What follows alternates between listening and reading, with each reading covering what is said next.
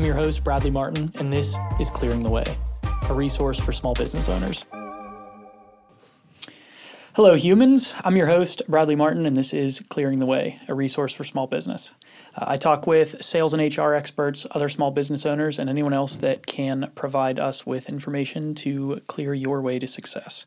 Today will be another expert episode. Today's topic, financial planning for small business owners.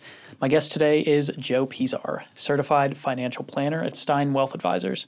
Joe graduated from Mercyhurst College in 2005 with a degree in business management.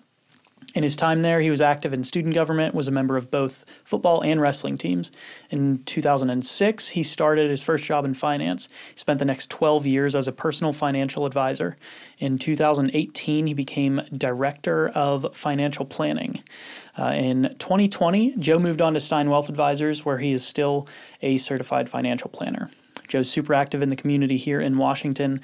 He served on the boards of Leadership Washington County, Literacy Council, Southwestern PA, Financial Planning Association of Pittsburgh, the David Bradford House Historical Association. He is a 15-year member of the Rotary Club of Washington and a trustee of the Washington County Community Foundation. Joe is the host, or will be the host, of a soon-to-be-available podcast, Cup of Joe, where he will attempt to make people financially literate. In many episodes, Joe will choose a topic and try to explain it to me. I'll ask as many questions as I can that many of us likely have, and hopefully by the end we will be a little bit better informed.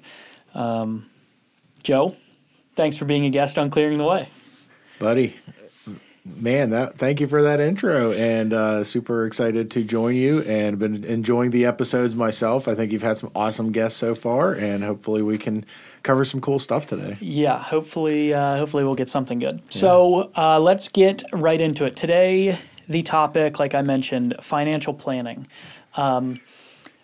Small business owners, I feel like that's an area that can be easily overlooked as you're starting out. You know, you've got this great idea, you make a banging cookie, or you are fantastic at patios, or whatever it is that you do. But the financial side, that can be a little bit challenging. So to start, when you're talking to people about financial planning, let's start with what do you actually mean by that? What do we mean? And then we can go into some of the questions. But let's start there. Yeah, thanks. Well, when we talk about financial planning, right, those of us that do comprehensive financial planning, right, those that are CFPs or those that write financial plans, we really try to build a full plan around all the main components of finance, right? Starting with cash reserve, and then your protection planning and making sure you have the right legal documents. And then, okay, if we're budgeting right and we have our bases covered, how do we do goal planning like retirement or these bigger goals? So and as the profession has grown over the decades, we've become more, I'm specialized. So some of us specialize in working with small business owners. Some of us specialize in working with charities, et cetera. So helping figure out like what is our foundation for wealth building, and then what are we really trying to accomplish here? So it's, the profession has really come a long way, and it's been cool to see that. But that's kind of what we mean when we say like financial planning. But it's a very broad that covers topic. A lot.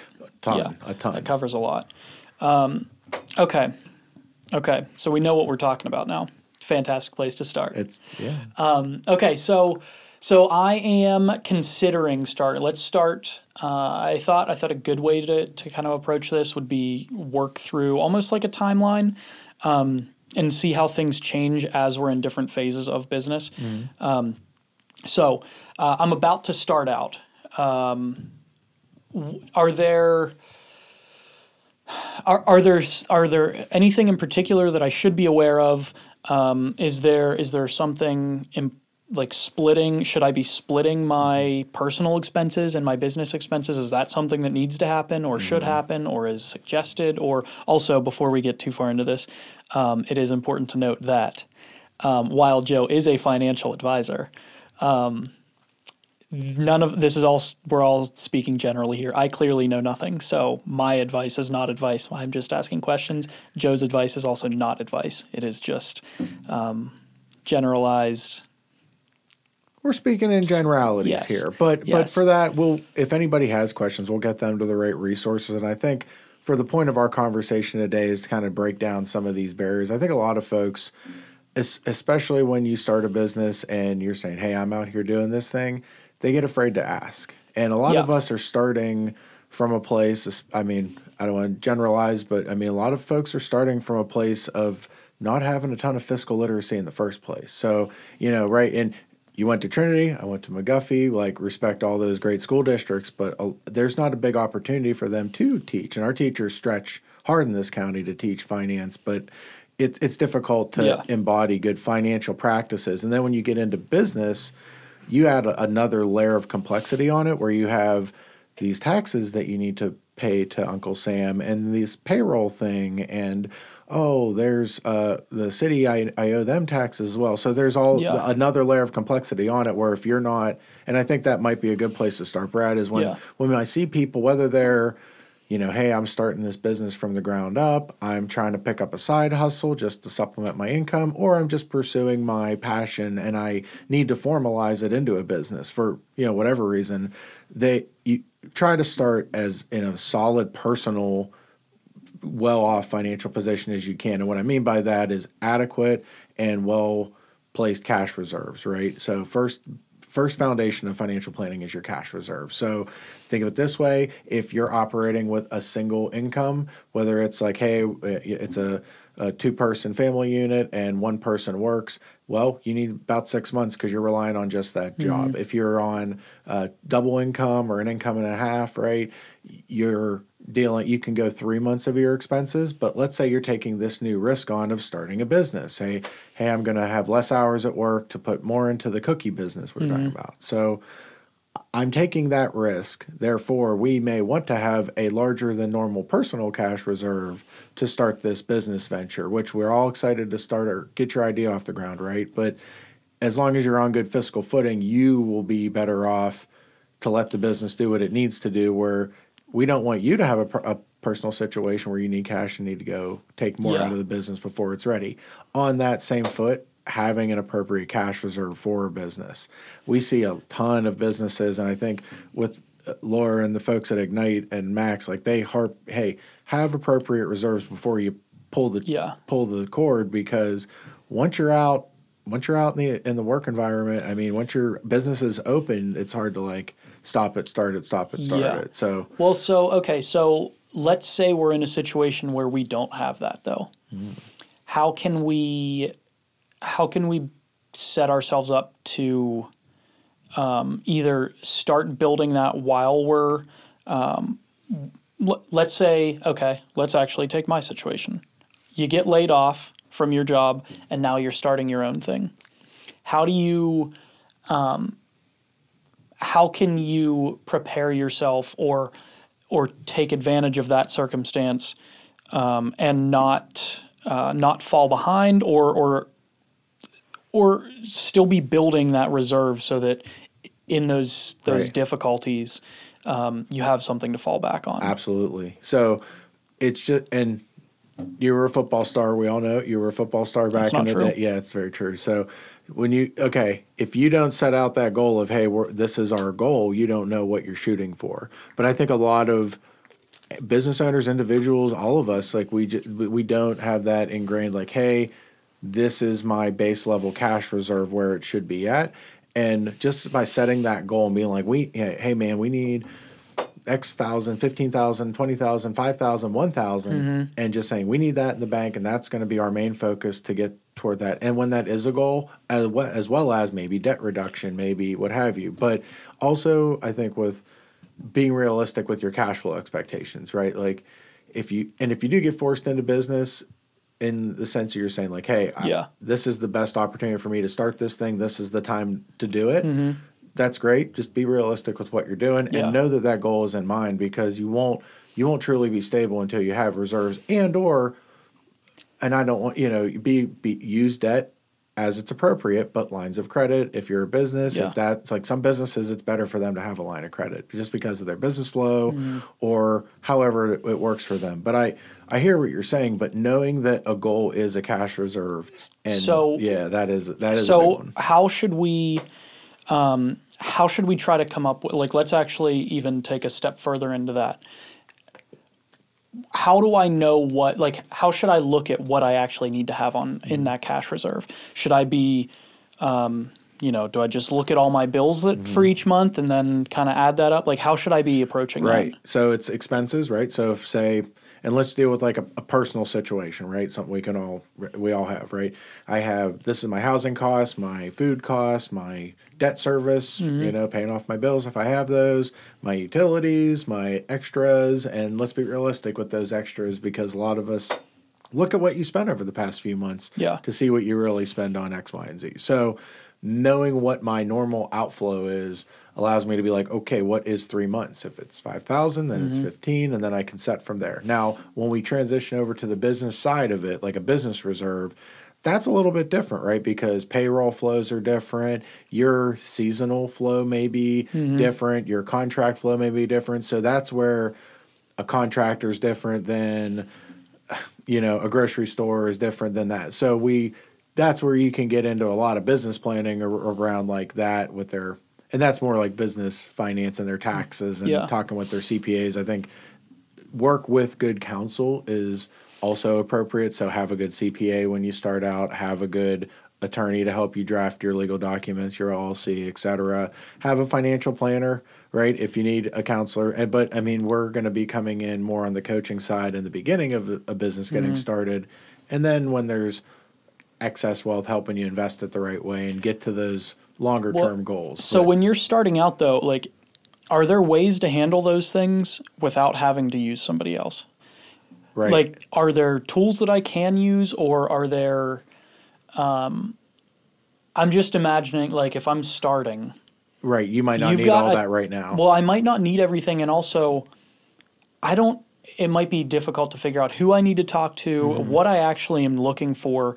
But, like, are there anything that I should be, anything that I should be keeping track of, or anything that I should be doing that I can do on my own that I don't need outside assistance for? You definitely want to start tracking like the expenses of the business. And you had brought up, when do I separate, if you're going to have a side venture, it is always a good idea, I would say, to keep that separately just so it's easier to track and differentiate or to prove.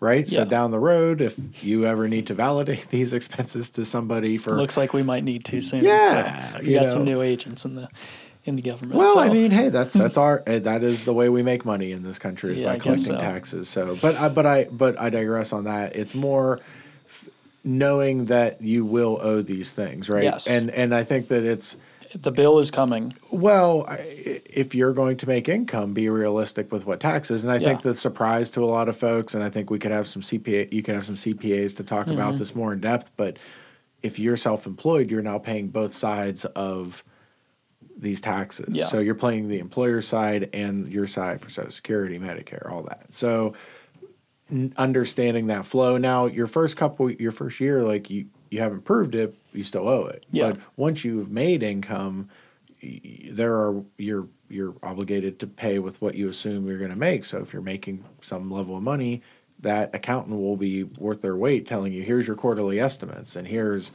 what you pay every quarter. So you're safe harbored into that and all that. But that might be a little bit further. And this is the thing, I don't know what level people are starting their business off. So we keep it broad, but just know that, taxes will be due. Yeah. You probably will need to be insured to some degree. Yeah. You probably will need to be incorporated into some sort of entity, whether that's a S Corp, C Corp, LLC, et cetera, sole proprietorship. Like by default, you're a sole prop. So, but if you have assets or you have anything that you may not want liable with whatever this business might be, but depending on your business, if you're dropping trees, you might want to be your assets separate because, oopsie. But, get the proper training first before you go dropping trees. Anyway. Yeah. Well, and there's also, like, I know QuickBooks if you're using that, or like something like some similar tool. I know they have a way to, like, they'll tell you what your estimated taxes are and some things like that. A lot of the softwares are pretty cool. So as long as you're tracking everything in there, which, I mean, I know a lot of those make it super simple where, I mean, if you want to, you can just link everything associated with the business and set rules, and it'll automatically throw things into expenses or whatever. So some of those types of things can be helpful if you're not using somebody else, but eventually you're likely going to need some help. But well, maybe we touch on that too. So I think that it's worth it, especially for, in areas where we're at in a smaller sub-regional community, it's worth it just to go interview somebody your age in the field if you can find them, right? Go find that CPA that's around your age. And even if it's like, hey, it might not be the right fit right now, they might coach you up a little bit and say, hey, here's when you come back to me, because they want good new clients that have good successful businesses and have a vested interest in helping to some degree. And if you don't fit from a personality standpoint, cool. Like, hey, I just know that, so don't feel like you're gonna get a huge bill to go in. You're fine to ask, like, hey, what would a consultation cost me? If I send you my tax return, what would it be for you to give me an opinion? And they might give you a free opinion and some ideas, and that's a way to like see if we're a fit, because you will need counsel down the road, and you need to trust these people because like they're handling parts of your business. You know? And the longer you go, I feel like the more complicated your situation becomes. Yeah, so, I think it's a professional service intimidation thing, and I don't know. It's not people. Well, don't I'm need saying to from do trying that. to do it yourself. Oh yeah. So totally. sure, you can probably do it for the first couple years, but the larger your company grows, once you start adding people and you've got all of these things going on, it's probably going to become difficult to handle on your own. Can you do it? Maybe, probably.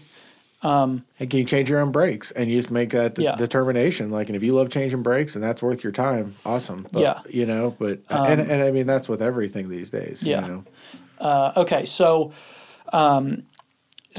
we know we should be splitting our expenses. We should be splitting income, all of those things. And we've also figured out that I need to have my cash reserve personally, but also on the business side. So, and I think we may have breezed over this, but basically for those, we're figuring out what our expenses are, and we are, you said 3-6 months, depending on your situation. And businesses, certain businesses might have it's just that where you can really differentiate, because some businesses, 3 or 4 months would be great. Sorry, we keep tapping the table, but with some businesses, it might be a year because they get all their money right at Christmas. And so they might need a larger cash reserve, or some businesses might need a 2 or 3 year cash reserve because their economics are in that level of wave. So then when so it can get pretty broad and deep with all that. When you're looking at it from the business side, should you be like, I guess you would need to know how to project what you're going to be making. And that's when you're getting into like longer term tax projections and... Man, that's so difficult at the beginning then. Right. Like if you're just starting, how in the world do you even handle... I mean, I guess you can start small. A lot don't have any, and that's where they so that's what we're trying to fix though. Right. That's what we're trying to help. So I guess maybe... It's like, okay, I've been in business for 3 months. Now use that to project. And then I've been in, like the longer you're going, the more accurate your projections can become. But absolutely. I know that I'm really slow during Christmas time. So but if I'm starting, I might not know that. Right. But that's where like some forethought might be. Yeah. So my goal for my cash reserve should be 9 months or 4 months or whatever you decide, because here's how I think this business flow is going to go, right? Just adapt. You got to be able to adapt, though. And the more data we get, the longer we do this, the better we get at it. But you're starting off on the right foot, knowing I should keep some on the side for paying quarterlies and all that fun stuff that's going to come. So. Yeah. Okay. Okay. So we've got some of that stuff handled. And you're making tons of money now, and it's like going really great. Sure. Maybe not yet, but we're getting there. So we've got a reserve now. how should we be thinking about, even early on? Well, I guess the first question is, should we be thinking about it early on? And then how does this change? But for retirement and 401k stuff, should that even be a focus at the beginning? Well, again, I think that goes to what is your business, what can you afford, and what do you find valuable? So if you think about it, Brad, like and it's no one answer or the other, but there's multiple reasons why employers put in retirement plans, right? For themselves, right? I want to retire someday, and the government gives me a benefit to put money into these retirement vehicles, IRAs, 401ks, SEPs, Simples, etc. And I get that tax deferment. I don't have to pay taxes on it this year. I get to pay it down the road. Hopefully, tax rates will be lower, and I can let that money grow, etc. Right? If you want to check out, and now we have to do the cup of Joe because you said it, and now we have to bring it out. So we'll have one on IRAs and all the fun things. I think we recorded one, except I had no idea what we were talking about, so we have to do an intro to the intro. I appreciate it. I appreciate it, Brad. You helping me with that. But so now, what is the reason for it? Is it and maybe the reasons change over time. Like, hey, when it was just me running my business, we were running the business. It's for me to put money away for retirement. But now that we have 10 employees, I need a retention tool. I need an incentive. And then as the size of the businesses change, what vehicle you use, and like you said, well, can I do this on my own? Is there a cheaper or more cost-effective tool for this? So let's walk through that. So when people think about retirement planning, they're normally talking about IRAs, right? Retirement and individual retirement accounts. Now, there's a ton in the tax code about these things and all the variants of them, but they break down into two sides. If I take the regular IRA, it's a traditional IRA and a Roth IRA. That traditional IRA is going to be after tax or pre-tax. So you're putting after or pre-tax money into there. I'm not going to have to count that money on my tax return.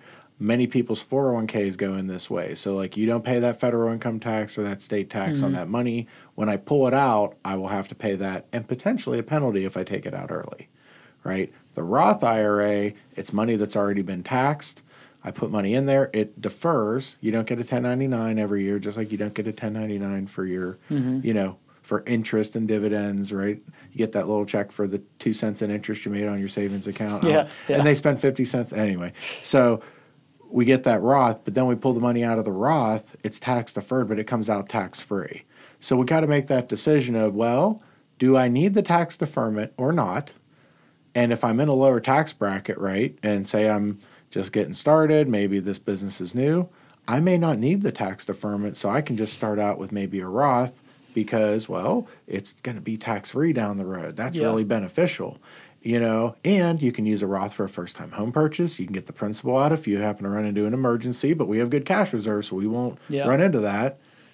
But you hear what I'm saying, Now, after, and you can just open a Roth or a traditional IRA as long as you have earned income, you can put into it. And then you're not subject to the employer rules with some of the more complex plans like a simplified employer pension plan or a SEP or a simple IRA. And those are for your small businesses, right? It's like if they took a 401k and necked it down to 401k easy, right? Okay. That's what the SEP and the simple are. It's hey, I need something a little more complex than a traditional IRA because, the contribution limits aren't that much at $6,000. So, and $7,000 if you're over 50. So that doesn't work for a lot of people. Yeah. It's not. And it's difficult, for the employer to put percentage matches into that. The SEPs and the Simples have, basic rules that are here's 2 sets of rules that you can go by and get a deferment for the business. They're going to get to deduct that money, that they put into there, get a deduction because they put it in.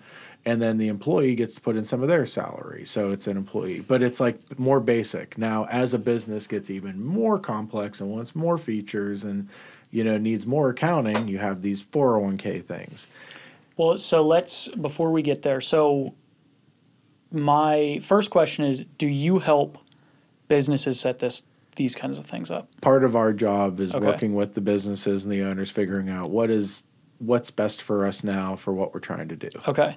So then let's go a couple steps into, you just covered a couple things there that we can do.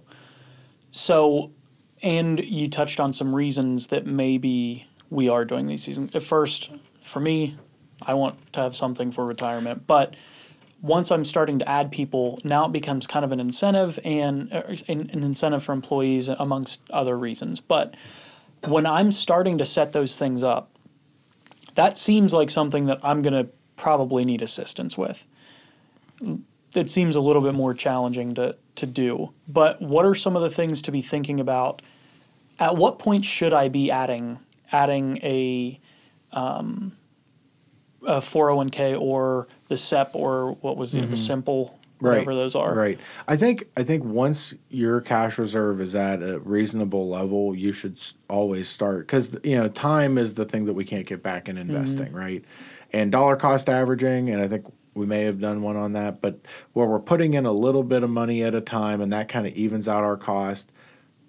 And think of it, Brad, if I have a cash reserve that's a little bit bigger than normal, what if I got a good opportunity on a cheap market? Like right now, this market seems to be pretty cheap. It's down. And then that excess cash reserve is something that you could deploy in.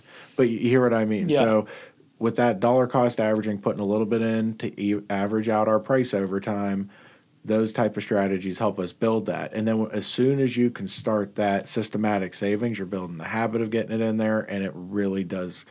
The longer time you give your money to compound, the more you get. So once I've got that cash reserve, we keep coming back to this, but it keeps coming up. So should you keep adding to those things? Good question. So cash reserve should be reflective of your budget, right? So as in a year like this, what happened to my budget? Did inflation drive most of our budgets up or down? This is like the first time we've all, for a lot of us, experienced like a severe inflation jump in 1 year. So a lot of people's cash reserves changed this year, right? And when we go back to the clients and say, hey, can you take a look at your budget? What's the budget? They're like, hey, your cash reserve should actually be a little higher, as well as if your cash reserve doesn't keep up with inflation, right? And what have checking accounts been paying the most of our adult lives? It's money markets, savings accounts, CD rates, right? We haven't seen anything like that since the early, and I'm old enough to now say this, but like the middle 2000s, like 2006, 7, 8.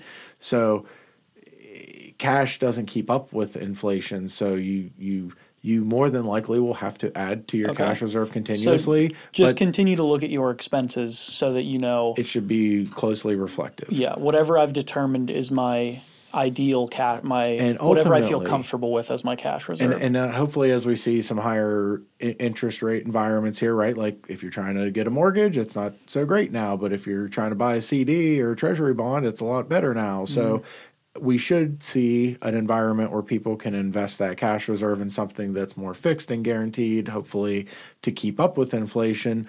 The system is sorting through some temper tantrums right now. So that's how I like to look at it. But does that make sense, right? Like, so you want it we need keep to up. Continue to examine if your expenses change, your reserve should change, whether up or down. Totally. But whatever you feel comfortable with as your reserve, whether that's 3 months, a year, 3 year, whatever you deem is perfect for you. You and your counselors decide is appropriate.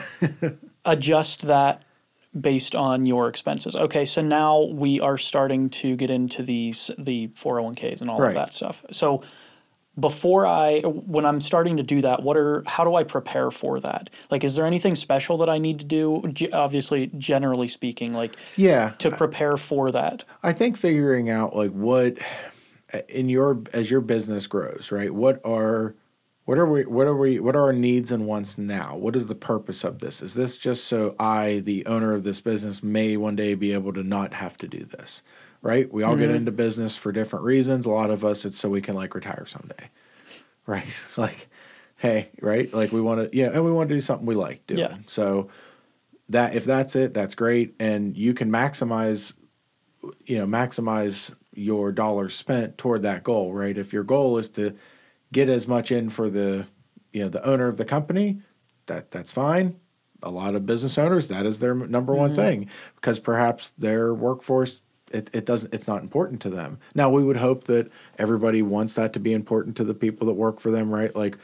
I mean, dignity in retirement is something that I think we all, have a right to some degree and all that. But some employers, they say look, it's myself and one person and they don't care or what have Yeah. you. So I don't know. I don't want to tell the employer what their goal is. But for many of them, it's like, I want to bring the dignity of a financially stable retirement to my employees that I care so much about. And they're like, I want to put money into this for them, and I want to make sure that they're getting the coaching that they need.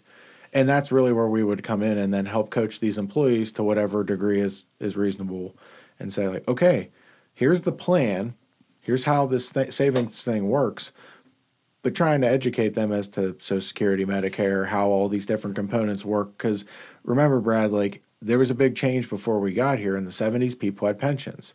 It was always a three-legged stool. You get Social Security, a pension, and your personal savings. Well, in Appalachia in the 70s, or and everywhere else, like, these pensions kind of went away. Now, you can still find pensions in government work or certain sectors, but they're not as prevalent, right? What replaced pensions is a way bigger personal savings bucket, right? Where personal savings, people would pick up some Coca-Cola stock or some Ford or whatever, and grandma and grandpap would always have a couple stocks on the side. Not so much now. Like, since the 70s, we have had that burden put on us, and now we, as the American, worker, have to fund our own retirement. So we have a vested interest in this, and the employers have vested interest in, putting some money in there for them. Yeah. Okay.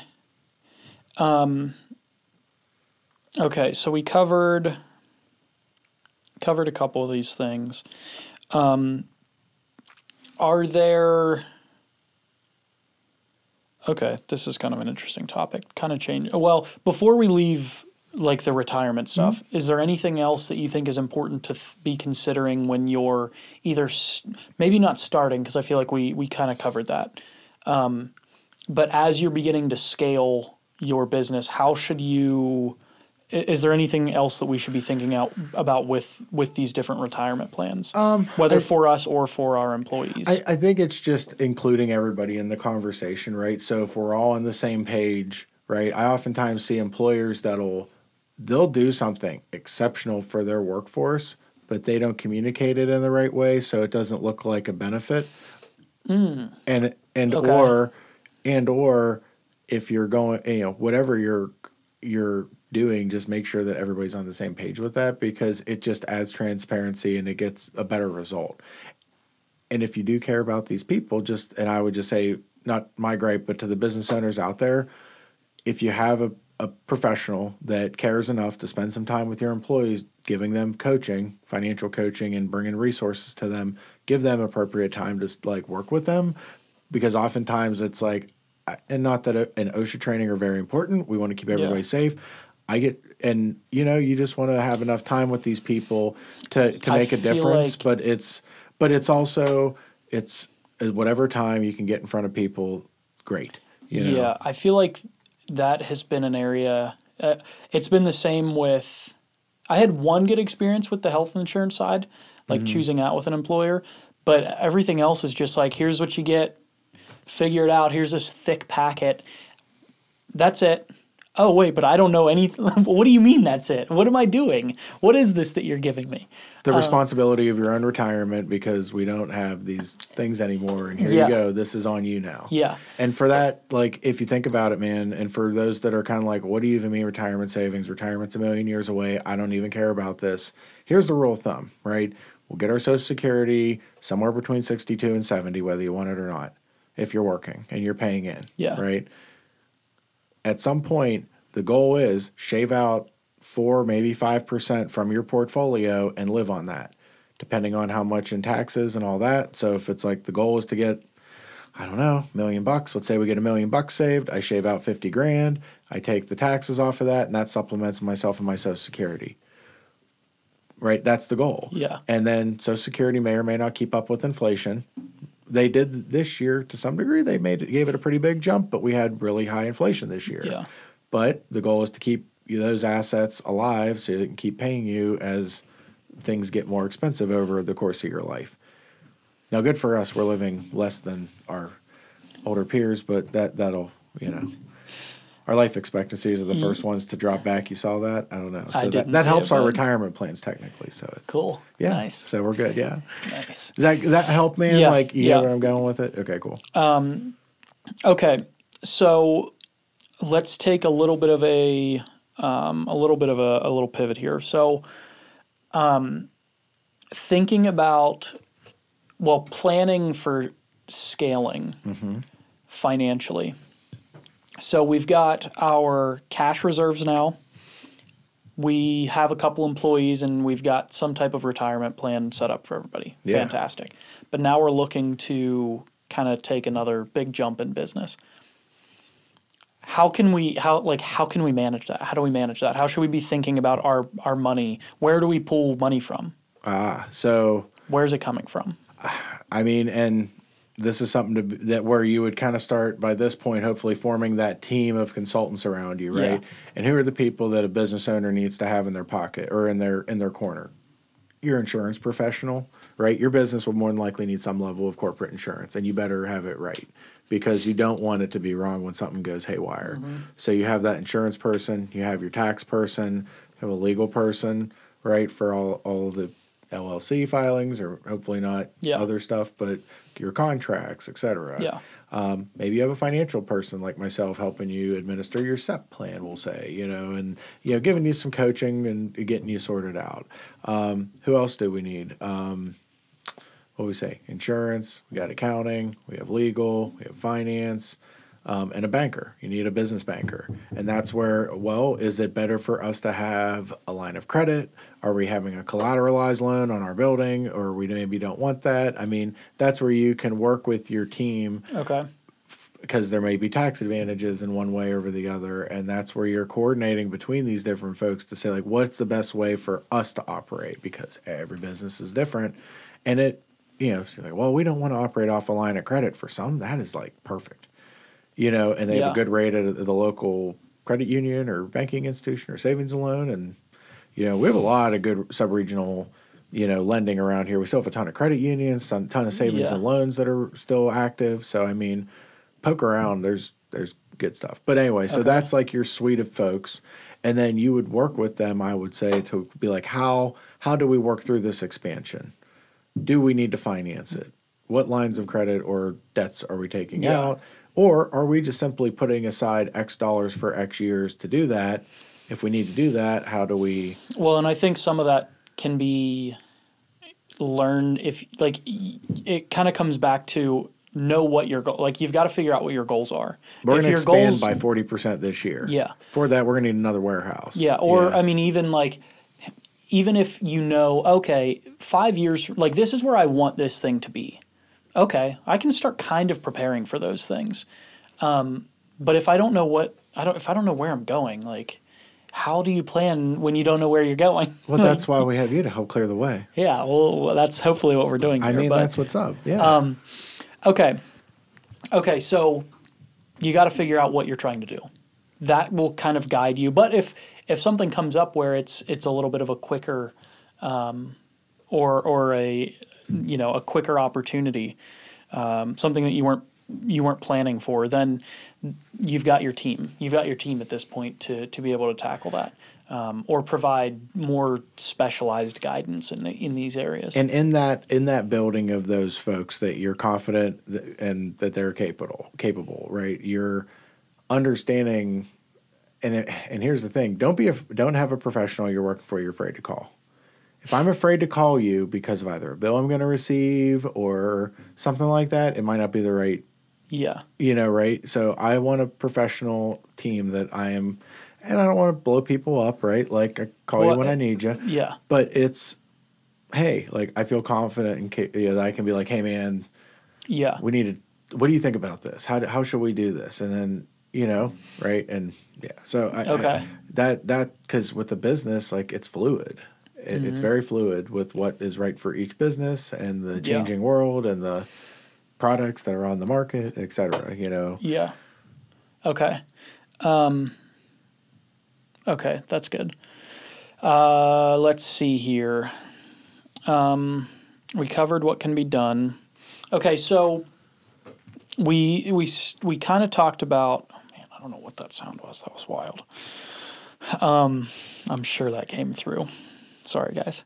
Okay, so we briefly covered some of the different things that we should be tracking. But some of those things can feel a little bit overwhelming. Maybe not, but in a lot of things, like QuickBooks might have some of these things. Like they might track a lot of your cash flow or whatever. In your opinion, are there like a list of things that I should be definitely keeping track of that are going to make life easier in the future, or I'll kind of leave it at that, and then we'll kind of dive into that a little bit. Yeah, I mean, any expenditure with that business that you're having, right? I mean, a lot of people aren't thinking about the softwares that they're, using for a business. Now, you may split your subscriptions or something like that. Yeah. I mean, if you're doing charitable giving, which you may or may not be doing, or if you're giving some way of your time, like keep track of that. But like keep more than less, because if you're hopefully working with somebody, you can be like, hey, are these some things? Ones that I commonly see, and this will probably be like better for your CPA when they're on, but I mean, figuring out like your mileage, right? A lot of people don't think to track mileage and whether you're going to use this calculation or that calculation. Just keeping a good calendar of what you did when you did it will help you coordinate your taxes after the first couple of years. Now, hopefully you have some level of training or somebody to help you to keep like real accounting from day one, right? If you do it from the beginning, it's a lot easier. You don't have to like go back and redo everything. But I see a lot of time, like let's say what you do not want to do is be walking into the accountant's office sometime in, early to mid-April with a shoebox or briefcase full of, the paper bags, right? You come into their office with a paper bag, like you're in trouble. And I grew up, my family were tax people over here in Washington. So like I'm very familiar with how a tax office runs. So it's, it's hard to get attention when you're coming in while the house is on fire. Yeah. So being ahead of the curve, keeping some level of accounting from the day one, even if it's just here is my expenses and here is my income. Simple as that. But like, I'm sure you're running a calendar of some sort. Even just putting in your calendar, like, hey, it was 15 miles to this thing. Well, today. I know I'll plug QuickBooks again. Their app it does a lot of the time tracking. Now, if you're using that, beware, it sucks your battery. Because it is just like constantly on. Totally. I mean, it's super annoying. I ended up turning it off, and now I don't track it. But it has the fields for mileage, for this, for that, like because it's a tax software. You can manually put it in, or it will automatically track it, which is fantastic. But again, and creepy, it will and its own right, super creepy, right? But super convenient. But convenience at all costs destroys your battery. Yeah. So what are you gonna do? So, but yeah, I mean, those are some things. A lot of people forget that, and then they got to go back to their whole calendar and recalculate their miles. But I'm dealing more on the finance side, but I can't speak briefly on the tax stuff. Yeah. Okay, so we've covered a lot of the basics. There was one question that came through on Instagram from Jeff. Ooh. And Jeff was interested. Again, this is all generalized statements here. Totally. During turbulent times, what should we be investing in? Stocks, real estate, other things? Where should we be looking? I love this question. Well, anything on sale is always good, right? So we know, and just like we were talking about, if I know what I inevitably want to own, right, then I can kind of go get it. Well, what's on sale right now? If I'm a dollar cost averaging person, I'm putting that $100 or whatever into my 401k every month, and my employer's dropping $25 because they're super nice in there as well. We're buying shares, but we're buying them now when they're at a lower price. Now, what I would say to your buddy Jeff, and where the real opportunity I think in lies, is taking a look at some of where the cross opportunity is. So, yes, the financial markets are volatile right now. They're 20% off of our peak since the end of the year, right? So like we're in between contraction and recession. More than likely, we might have trickled into a recession here or there. World's dealing with a whole lot of temper tantrums and different stuff and COVID and all this, fun stuff, right? Yeah. The economies of the world will inevitably go through contractions and recessions. That is just since we made markets with the Dutch. That's how the thing rolls. Now, is globalization change this game? All that, sure. But like, if we're accepting that ebbs and flows are inevitable, where's our cross opportunity, right? So this year, a couple of the things we have been considering. Now, remember, everybody's situation is different. Talk to your counselors before you do anything, et cetera, et cetera. But we have the remainder 2 years of Tax Cuts Job Act. We have inherently lower federal income tax rates this year. Many IRA owners have some security in their portfolio that's a little bit down or a lot of it down. Well, we have this tool called a Roth conversion. Now, everybody's tax bracket's different. You need to think about this very much and consult with all of your tax and financial counselors. But let's say, Brad, you have 5 things in your IRA, right? You've been saving diligently. You didn't quite get to SEP yet, but you've been dropping your $6,000 in your IRA diligently for the past 5 years. Yeah. And now XYZ mutual fund or ETF is now down 30, 40% because of this recession. That's not fun, right? So No, it's not fun. But with these IRAs, remember, it's not a Roth. We still owe taxes on it at some point. Well, couldn't you pay the taxes on that? You can convert it. So I can pay the taxes on that item that's down. It will now change into the Roth IRA. And then would I want to sell it once it gets there? I just want to hold it because it's down. But now I just paid the tab on it while it's down.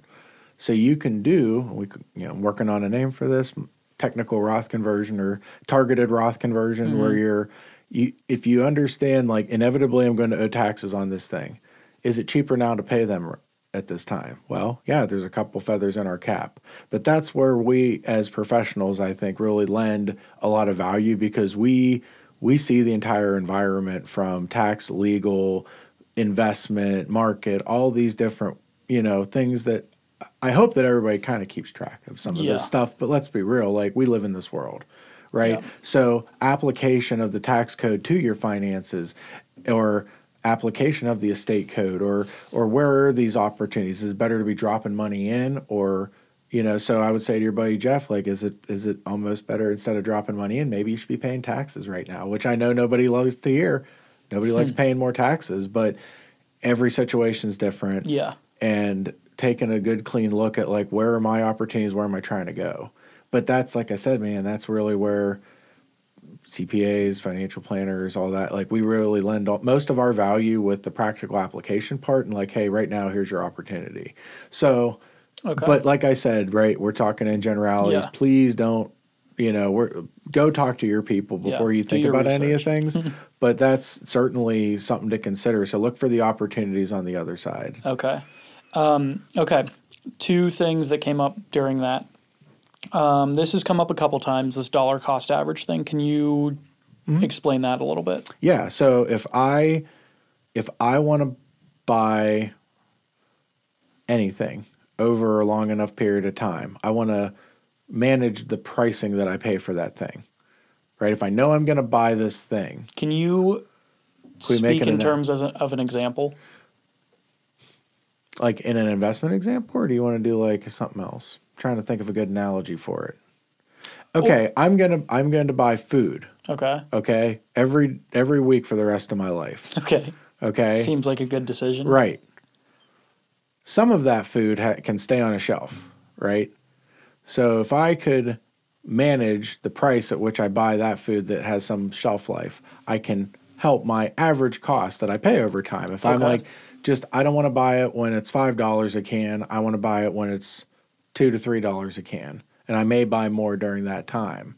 Right now, with the way we talk about dollar cost averaging is I'm going to buy $100 worth of shares every month when I put money in my 401k. And I'm going to buy a little bit of large cap, small cap, whatever you have bought within that plan, mutual fund, ETF, stock, whatever you buy within your thing. Over time, sometimes it's going to be down and sometimes it's going to be up. But the idea is that over time, I'm getting an average price for that security because, well, the same amount of time it was down, it was up, so I bought it. Yeah. Can we take that a level further where we dollar cost average, but say you're looking to do additional savings, like you were saying, like, well, we're doing well with the business now. Everybody's happy with the retirement plan. Everybody's putting money in and they're contributing to their own retirement.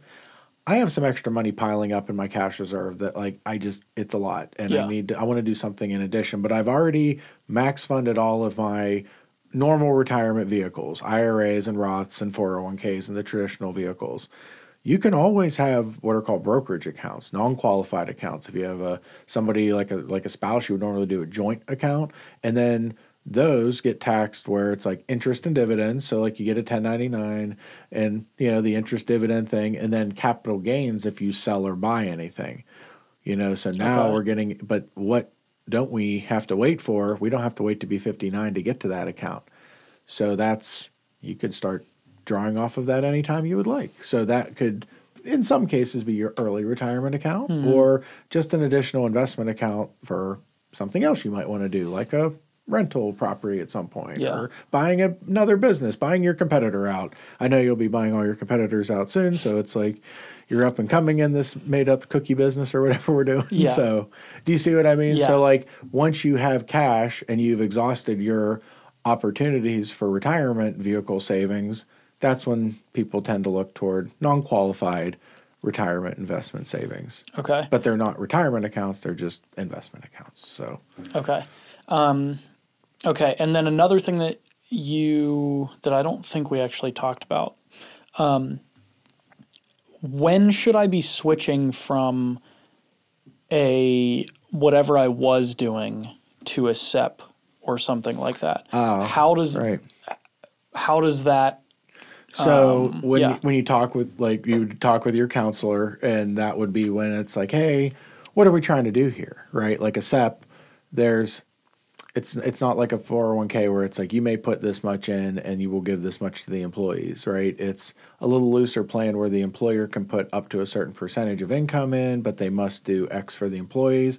And then we would just kind of go through the different options with your employee base and see which plan is going to serve you the best now and that you can keep the longest, because you don't want to go. So that's more of I have a goal in mind, not are there any indicators that I should be doing that? Yeah, your employees are like, hey, are we going to get a retirement plan? Okay. Because sure, you could pay them. I've had some employers just pay more and hope that the employees put it in their Roth. It's like, hey, we just pay you an extra X thousand a year, and we just gave everybody an X bonus. We don't want to worry about this. I'm not worried. I'm deducting your income anyway, or I mean. So it might, if it's easier. And some employers are like, I would, if it's better for you to pay debt off with that, I want you to do that. And some employers, they talk to us about that, where they're like, hey, if that's better for that employee, fine. Yeah, okay. And that gets complicated, right? Because it's almost bound into the salary, and then you got to pick and choose, and it's hard to systematize that and be fair to everybody. So, you really just want to think about your business and what's going to work best for you and the employees. And there's just a ton of options out there. So really the indicator is just, I've done all the steps up to this point, and now I need to be including others, and maybe it's time for that. Have a conversation with your employees. Be like, do you guys think that we should have a retirement plan here? And this also goes back to the having good relationships with your consultant team or counseling team, whatever that looks like. Another indicator, and maybe my CPA buddies would say this, the first time that you look at your tax, what you're going to pay, and you're like, what? And then they go, well, there's this thing you can do called income deferment through retirement savings. And you're going to go, I don't know what that is, but let's do that. And they're like, well, you're going to send your financial advisor a check for X, and they're going to put it in your IRA, and that's what's going to defer X income for you. We get a lot of those calls around tax time. But, I mean, hopefully not. I mean, most of our folks are well trained, but you get what I mean? You're going to eventually want to defer that income. Okay, so that is another use of that. I'm making too much now. I don't like this. This is uncomfortable. Let's defer some income. Yeah. Defer till later. Okay. And do you see, so let's not go too deep with this, but let's think, right? What have we learned from the greatest generation and the older baby boomers, right? Required distributions from IRAs get to be a problem down the road sometimes. If you just if you save adequately, right? Eventually at 72, the IRAs, they force you to take some money out. And it starts small, but that percentage goes up and up and up. So if all of your money is saved within that IRA bucket, you may be, and I don't like, it's a little inflammatory, but call it the IRA bomb, where like all of my retirement savings is in traditional IRAs or, pre-tax. So now if I hit 72 and those required distributions are higher than I need, I'm being forced to take more income out. And sometimes it gets big, right? And so I've had some 80-something-year-olds that, hey, I'm really sorry, but we got to take all this money out of your IRA. And they're like, what do you mean? And I'm like, you have a lot of money in the IRA, and you started saving in the 70s. So the taxation needs to be something that you're cognizant of, because, yes, it is good to defer money and save money. But how and when that money is going to come out and benefit you is another part of that. But just don't worry too much about it. But you hear what I'm saying. But I think the thing that keeps coming back up is the way to plan for a lot of these things is just knowing what you're trying to do eventually. Yeah. So if I know that this is I want to retire, I want to do these things, well, cool. Let's plan for that. Have the end in mind so that we can figure out, okay, when we get to this point, you're going to have all this money. If you make it to 90, you're going to have all this money because of the way we're doing this now. Mm-hmm. Let's adjust this a little bit. Mm-hmm. So figure out what you're trying to do. And then eventually you're going to probably need to talk to somebody. This stuff, maybe not. I feel like you could probably research a lot of this. Totally. This is an area that for me is just I just don't have the patience for it. Some people do their own taxes, their breaks, their money. Yeah. Now, and remember, we are now living in a world of zero commission trades, right? It used to be paid at, anybody go on Schwab or E-Trade or any of these. It's free now. Mm-hmm. And right, so what do you pay for? You're paying for advice. And I say that with a grain of salt. And I encourage anybody, if you are driven to DIY it in anything, knock yourself out. Yeah. I'm a DIYer too, man, right?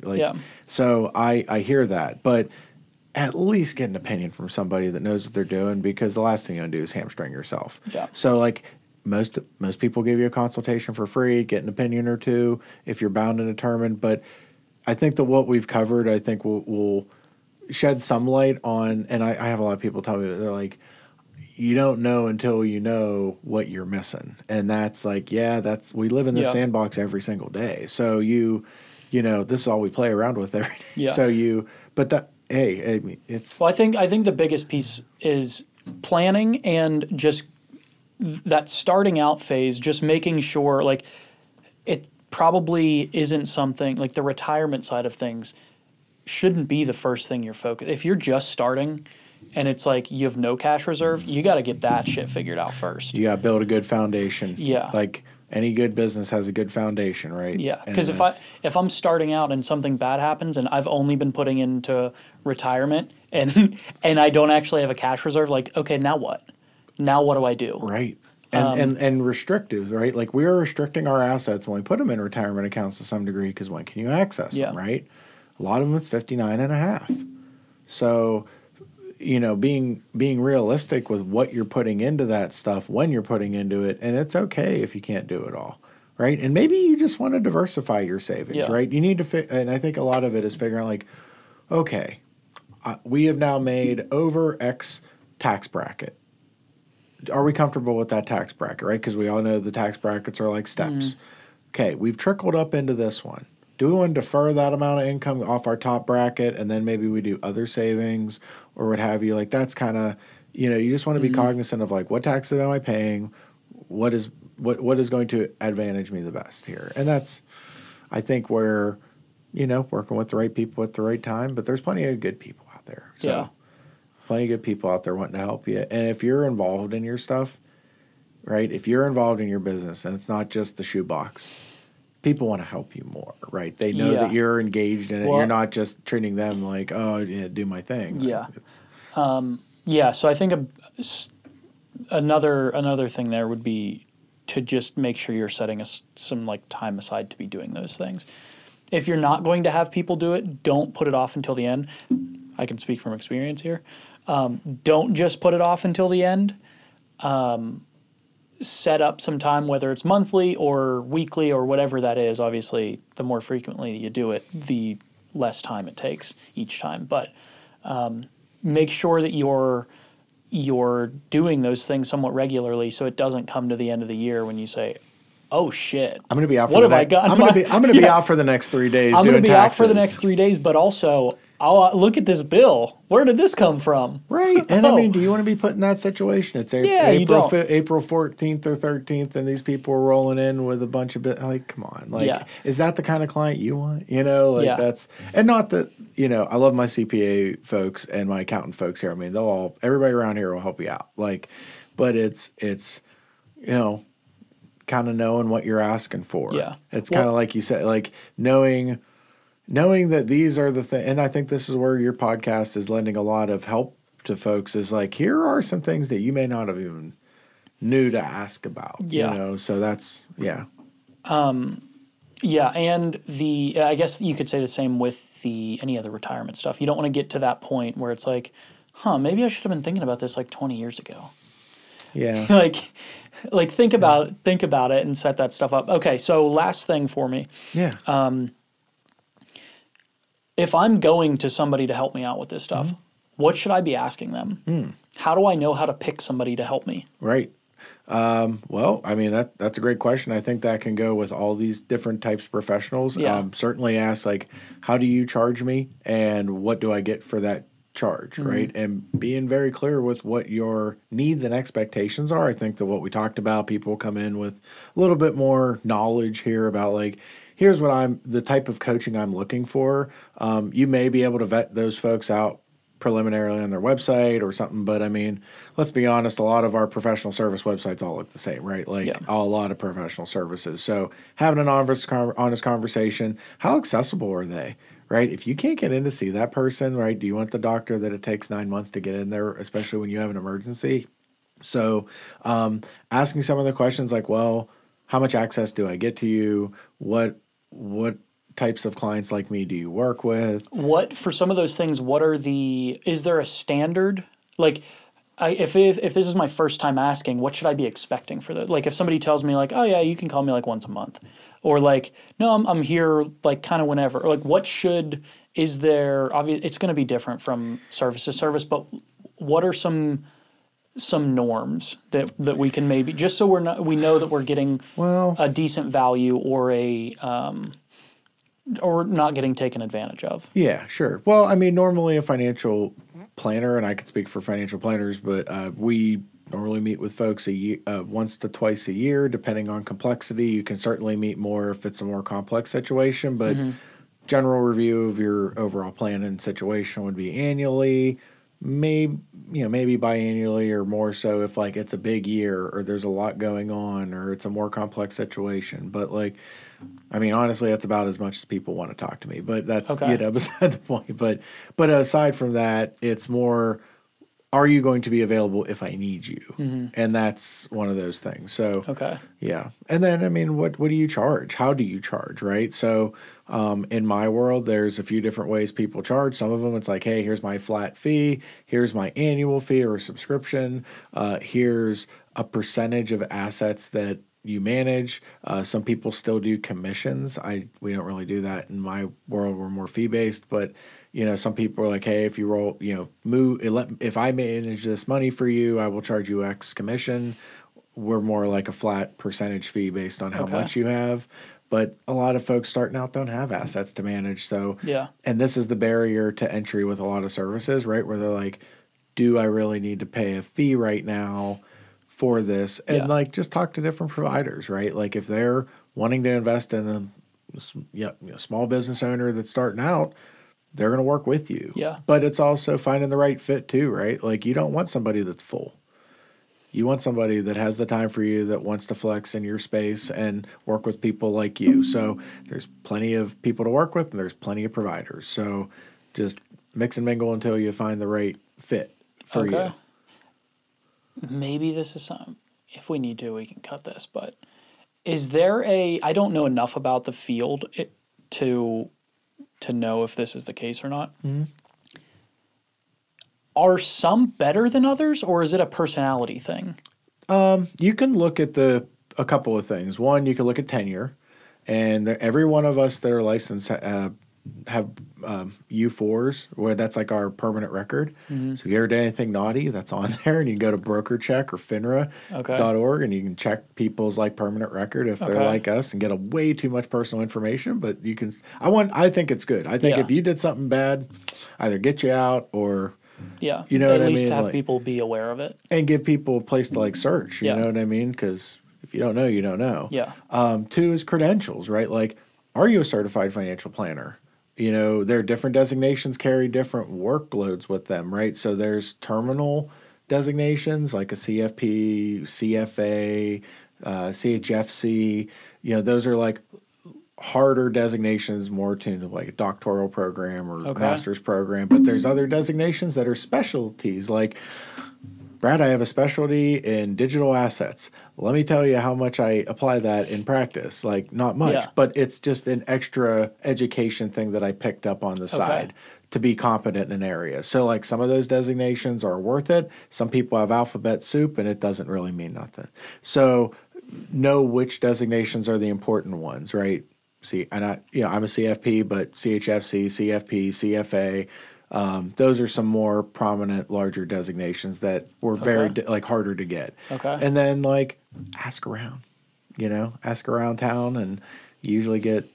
I mean, it's tough, and you want to take that with a grain of salt because a lot of people don't know. Well, and you got a lot. I mean, that I feel like that's with anything. Anytime you're asking about people, like there are some cases where maybe everyone has a bad experience, but there also might just be like, oh, your personality just does not work well. Yeah. Like you guys just don't mesh. Maybe instead of like ask around, interview around. Yeah. Like I always tell people, please interview a few different practitioners because I don't want this not to work. So, we hope for long-term relationships. We work way better when we work with people long-term because we're making long-term plans with them. Yeah. So we want these relationships to work out long-term because it's in everybody's best interest, and that's really, we want to be a win-win for everybody. Yeah, and I know my peers, all the other CFPs that I know are like that. So, okay. Anything else that new or growing small business owners should know about planning? I mean, there's so many things that we could have spent way more time on, but I think that one thing that I would say, and I saw a couple on your last few podcasts. So. Oftentimes the insurance part gets very expensive. So like if you're making reasonable money out of your business, that income that you get out of that business may or may not be the largest asset that you own. Think about it, right? Every paycheck that you got out of your business times the amount of years that you could probably run the business for. Mm-hmm. And where it gets real expensive is own occupation disability insurance, right? So, but as our business gets successful, like you should ensure your ability to work, right? Like if you go to when you were in the fracking industry, right? They normally gave you like disability, life, and a couple other package deals, right? Yeah. What's a small business owner to do? It's very expensive. I got to go write it myself now. Maybe you have a good insurance agent that could work with you and work you through that, or your advisor can help you. But trade groups, right? Oftentimes, people overlook their local trade group, and for service professionals and all that, we're a little bit looser, but many of them will have a very inexpensive term and disability policy, maybe even commercial insurances for you. So you're like, oh, do I need to join the trade group yet? It's $200 or $300 a year, and what do they do for me? They have group underwriting insurance, and you get a way cheaper DI and life policy. And like, I know that we all want to put that stuff to the back of our head, but like, if you want to do a real business, build a real business that's, you need to have that insurance. You need to back your spouse up if you kick it, because they're relying on your income or whatever. So you hear what I'm saying. So, but if anybody needs help that's here, they're obviously more than welcome to reach out, and we're happy to help anytime. And I love talking, as you know, I love talking about this stuff. I'm very passionate about it. But I just want you all to be successful out there, man. We got so many cool businesses popping up in this area, and everybody's coming back home, and like, it's great. Like, we're coming back. Yeah. It's happening. And you're a part of it, dude. Trying. Any last Anything else? Oh, man. Thank you for doing what you're doing. We appreciate it. Where can the humans of the world find you? Yeah. If they're looking for any help or anything. So you can actually, I would recommend everybody check out my disclaimer on steinwealth.com, and you can do our broker checks and all that if you're curious how that works and see my permanent record. But all of our disclosures are on there. Keep in mind, this was not specific advice for anybody individually. If you want that, go to your counselor or give us a call. Check us out at steinwealth.com. You can come in for a complimentary consultation, or just check out what we're dropping. We also have a YouTube channel where my partners and I post some videos, and like Brad said, we might be rolling out some new content here. So yeah. All right, cool. Thanks for coming on. Thanks for being a guest. Follow all the things, share it with all your business owning friends. Because hopefully this stuff is helpful. So you're helpful, Brad. Thank you, man. Till next time. It. You're awesome. Thanks for listening. See you next time. Thanks for listening, watching, wherever you're consuming this. I'm your host, Bradley Martin, and this is Clearing the Way, a resource for small business owners.